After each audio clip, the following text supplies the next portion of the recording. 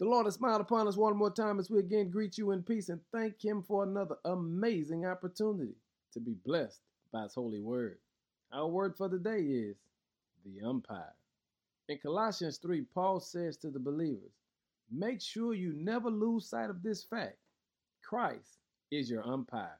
Verse 15, he says, and let the peace that comes from Christ rule in your hearts. For as members of one body, you are called to live in peace and always be thankful. Paul reminds us that Jesus Christ is always available to us. And that's what an umpire does.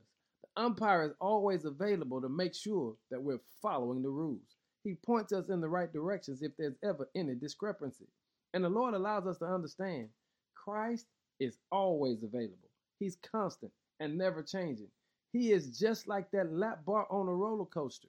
You can always hold on to him and feel secure. Regardless of how high or how low life gets, you have a lap bar. It is the umpire himself called Christ. Christ can handle every situation. So Paul reminds the believers, let the peace that comes from Christ rule in your heart. See, your umpire is always there to keep you covered, to keep you headed in the right direction, to make sure that there are no discrepancies about what you should do next. Here it is, for as members of one body, you are called to live in peace and always be thankful. Family, today, make sure you lean on your umpire and give God the greatest of praise because all of us have so much to be thankful for. Let me read it one more time.